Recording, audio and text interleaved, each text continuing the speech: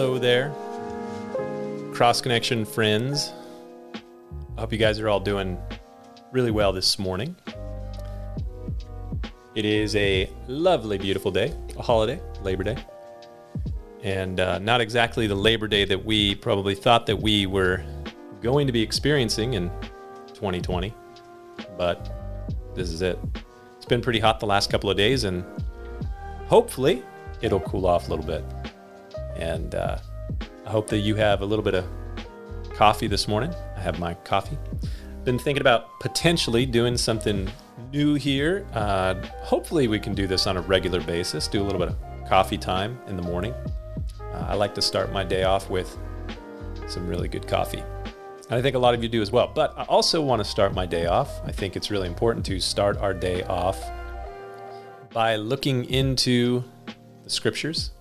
Getting into the Word of God is something that we have encouraged you to do as a church for many, many years. And we try to provide you with some tools to make that a little bit more likely that you'll do that. And one of those tools is something that I put together. I think I put it together back in 2015, the end of 2015. A number of you have been using it ever since then. It's called the Listening Plan, and you can actually find it at thelisteningplan.com. And there you can subscribe. You can subscribe to receive the listening plan in your email inbox every single morning, or to get it through, if you use a podcast app like Apple Podcasts, Google Play, Spotify, you can go and get that there. And it's a really great tool. It's a tool that I think can be really helpful. What it does is it takes you through the New Testament of the Bible every single weekday morning throughout a year. And it just so happens, maybe by design, the Lord's design, that there are as many chapters in the New Testament as there are weekdays in a year. So plus or minus one, depending on the year. But you can listen to Matthew chapter 1 through Revelation chapter 22 by just taking, at most, maybe 8 minutes a day, listening to the scriptures. Or if you listen to it in a podcast app, you can increase the speed and you can listen to it faster. And you just listen to Matthew chapter 1, Matthew chapter 2, all the way through the New Testament every weekday, maybe on your way to work. Even if your work now is in your home office, you just walk there listening to it. And I'm convinced that the Word of God is living and powerful and sharper than any two-edged sword, and it has power. God has given it power to be able to transform our lives. We'll talk a little bit more about that today. But our passage for the listening plan today is a passage that is one of my favorite in the Bible. I've talked about it a lot at the church. I go back to it frequently. In fact, my favorite book in the New Testament is this book, the book of Philippians, and we're in Philippians chapter 4. And I think it's really, really fitting as we are celebrating Labor Day today. And for a number of people, tomorrow would be the first day back at school, whatever that means right now. And so at kind of a new time of the year, it's a good passage for resetting. So if you go to thelisteningplan.com, you will find that you scroll down a little bit, you'll see that today's date, September 7th, Monday, September 7th, has Philippians chapter 4. And if you're there, you can click on Read This Passage in the Bible. It'll take you to one of my favorite Bible study websites, blueletterbible.com. And I have the privilege of serving on the board at Blue Letter Bible, and these guys, they are spectacular. If you're ever looking for a tool to help you study the Bible, Blue Letter Bible is the place to go. And so you go to Philippians chapter 4 on Blue Letter Bible. I'm there right now. I've got my computer here in front of me. And I just want to look at a few truths from this passage this morning and just see how they impact our lives. What's the point of this for us today? Try to make it a little bit practical. Paul says in the opening words there, "Therefore, my beloved and longed for brethren, my joy, my crown, stand fast in the Lord." Beloved, stand fast in the Lord. Those words, stand fast, they're one word in the original language, and it is a command. It is in the imperative in the original language. In the Greek, Paul is saying, make yourself firm, persevere, proceed, don't be deterred. And when I think about this word, I'm reminded of the Gospels. That day that Jesus was to partake of the Last Supper with his disciples, you remember he had a conversation with the Apostle Peter. And he's having a conversation with the whole of the disciples, and there is this statement that Jesus makes that you're all going to be made to be offended because of me today. And Peter steps up and he says, that ain't going to happen. And though all of these guys deny you, I will not deny you. I would even die for you. And Jesus says to Peter, listen, Peter, before the rooster crows, before morning, you're going to deny me 3 times. And that is really hard for Peter to believe. I'm sure it was hard for the other disciples to believe. That couldn't possibly happen, but it did. If you follow the story of the gospel, you know that after Jesus was arrested and he was taken to the house of the high priest Caiaphas, John and Peter followed along to where that was. And in the course of the text of the Gospels, we see that 3 times Peter denies the Lord, just as the Lord had said. He's put on the spot. And people say, hey, aren't you with the Galilean? Aren't you with Jesus? And he says, I don't even know the man, 3 times. And then at the end, the rooster crows, and we see Peter run out and weep bitterly. And I'm sure that we can, in some respects, relate to that we have experienced similar situations where we thought we would stand for the Lord, but then we're put on the spot, whether it's in a classroom at school or it's in an office building, and you're talking with some people, you're out on a construction site, wherever it is, talking with a neighbor, talking with a family member, that uncle or that aunt that's really antagonistic towards the things of faith, and you're put on the spot and you don't stand up for your faith, your convictions in Christ. And I think we all can probably point back to multiple times. Maybe there's one that really comes to mind. And Paul's given this exhortation here that we need to stand fast in those instances. But here's the thing. We all remember those times when we didn't. And I am so grateful for the mercy of Jesus, because you remember when Jesus told Peter, you're going to deny me before the rooster crows 3 times. And he says, and when you return, strengthen your brethren. This was also a spiritual battle, because he said, Satan has desired you that he would sift you as wheat. But then when you return, strengthen your brethren. And after Jesus raised from the dead, and he appears to some of his first disciples who see him, he says, go tell my disciples and Peter. So Jesus is merciful. And I'm sure that Peter, for many years, the decades that followed that instant, he probably remembered that moment when he did not stand fast. And we might remember the moments when we don't stand fast, but God is still gracious. But we have this exhortation, stand fast in the Lord. We need to, by God's grace and enabling power, determined to do that today and this week, asking God, give me your strength to be able to stand fast in you when circumstances and things come along that make that challenging. In the next couple of verses in Philippians chapter 4, verses 2 and 3, Paul is speaking to a couple of people in the church at Philippi. We think it's a couple of ladies. It seems from the passage that maybe these people were in a disagreement, and he's trying to encourage them to deal with that and fix it. But then we get to the passage that is a very important and powerful passage in Philippians chapter 4, beginning at verse 4 through 9, where Paul again exhorts, he commands really the church at Philippi to rejoice in the Lord always. Again, I say rejoice. Let your gentleness be known to all men. The Lord is at hand. Be anxious for nothing. That is a command. Do not be anxious for anything, and every single one of us fail at that. And right now, many of us are being challenged in that regard, as we have a lot of things that are stress-inducing things going on in the world in 2020, whether it's COVID-19, whether it's the shutdowns, whether it's your job maybe has furloughed you, or you've been unemployed for a few months, or your small business that you run is having a very hard time making payroll or paying the bills, and you don't have a lot of work on the horizon. I know a lot of people that are really busy with work, but there's a number of other people who are not.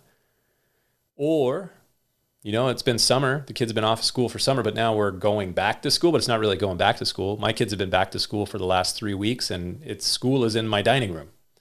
And my wife and I, we did not plan to homeschool our kids. We had them in a great school, loved the school.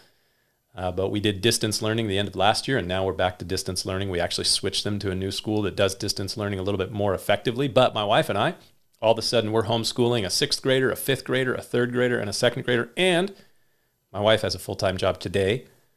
She's working in the critical care unit, the COVID unit, critical care unit at her hospital. So she's there right in the thick of it. And she's in school to finish her master's as a family nurse practitioner. So she's got all of that on her plate.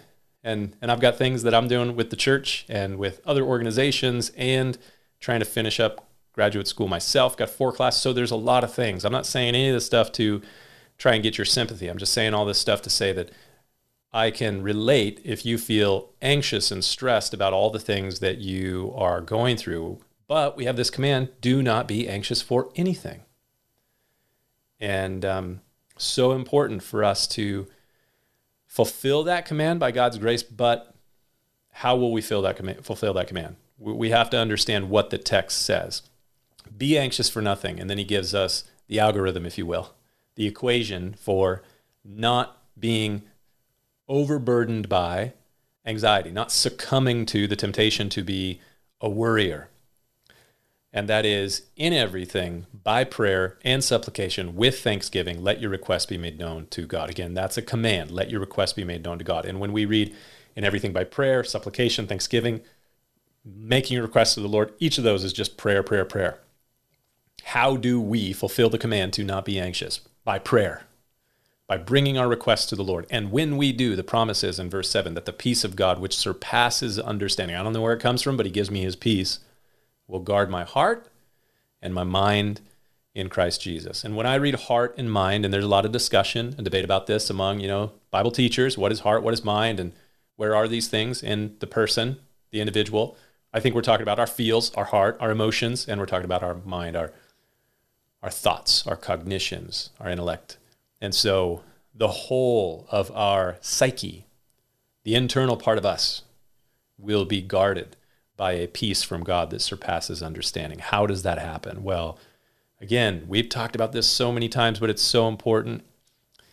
Finally, brethren, verse 8, whatever things are true, those things that are noble, those things that are just and pure, those things that are lovely and of good report, if there's anything virtuous or praiseworthy, think on these things, meditate on these things. Fix your focus, your mind on those things, not on all the things that you're being caused to be anxious by. I've talked about this so many times before, but it's such a good illustration of the purpose. Some people wonder what meditation is according to the scriptures. There's a lot of talk about mindfulness, thoughtfulness, meditation in our society. There's apps for that and all kinds of different things. There's guided meditations. There's transcendental meditation. There's all kinds of different meditation. What's biblical meditation? Well, it's not emptying your mind, but it is setting your mind in the right place. Because if you know how to worry, as I've said before, if you know how to worry, you know how to meditate. Because all worry is, that thing that causes your anxiety and your stress to increase, what worry is meditation. It's meditating upon all the things that are weighing you down right now, to the point that you know them from every angle and every facet. You've zoomed in on them, you've come out from them, you've looked at it with a telescope and a microscope, you have meditated upon your problems. You know them incredibly well.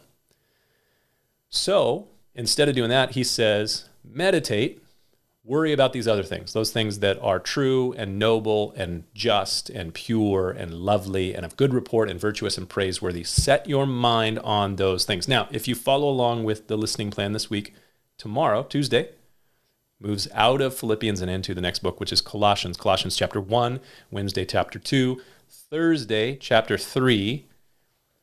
In Colossians chapter 3, Paul says, set your mind on things above. Seek those things which are above. Same exact thought process here. Set your mind on those things that are above. Now, when you get into the study of therapy and psychology, there are different facets or different modalities, we could say, of the idea of therapy. And one of them is what's called EFT, emotionally focused therapy, and that focuses on the feels, on the emotions. How are you feeling? What are those? Let's think about those feelings. And I could be accused of maybe being dispassionate sometimes, not incredibly emotional. So emotional focused therapy, I think it's got a lot of strengths, but I'm not as interested in that as I am in another kind of therapy called cognitive behavioral therapy, CBT. And maybe you've heard of this before, but the idea around CBT is that we focus on your beliefs and thoughts, your automatic thoughts, the things going through your mind, and we reorient or we work on those thoughts, those beliefs, and those will affect your emotions and your behaviors. There's discussion among people. What comes first? Do we have an emotion first and then we think about it? Do we act first and then we think about it? Or are we thinking about something and that affects our emotions and our behaviors? And that's generally where I tend to kind of lean towards.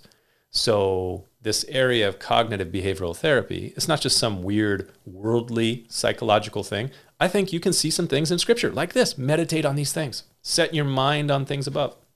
In another place in Scripture, Paul, in Romans chapter 12, there he says that we want to be transformed by the renewing of our minds.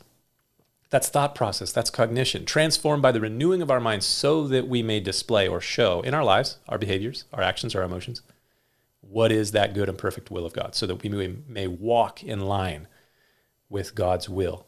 But it starts in this area of our thinking. And this is why the Word of God is so important, because the Word of God is able to transform our thinking and reorient the way that we are processing things. It gives us a new filter to see things through so that we can fulfill this passage. Be anxious for nothing. How? By reorienting your thinking, setting it on those right things. And Paul apparently did this, so he encourages the church at Philippi in verse 9 of Philippians chapter 4 to follow his example. And what is his example? Well, he goes on to say later on in this passage that he had learned in whatever state he was in, whatever circumstance he was in, to be content. And when he said this, he was not in the best circumstances. He was in prison. And he was facing trial for things he had not done that were not wrong. And he ultimately faced execution for these things. All of those things could be incredibly stress-producing, anxiety-producing. And yet he said, I've learned in whatever state I am in, whether I'm shipwrecked or being beaten or in jail or on trial, the highs and the lows, I've learned to be content, and I can do all things by him who gives me strength. I can do all things, be content in difficult circumstances by him who gives me strength. How? Meditate on these things. Set your mind on things above. So that's my encouragement for you today. Set your mind on things above and fix your heart and your mind on Christ Jesus. As you are looking through the Scriptures, I would greatly encourage you to be considering those things today. And I hope to see you again soon here on Coffee Time. God bless you. Have a wonderful day. We'll see you next time.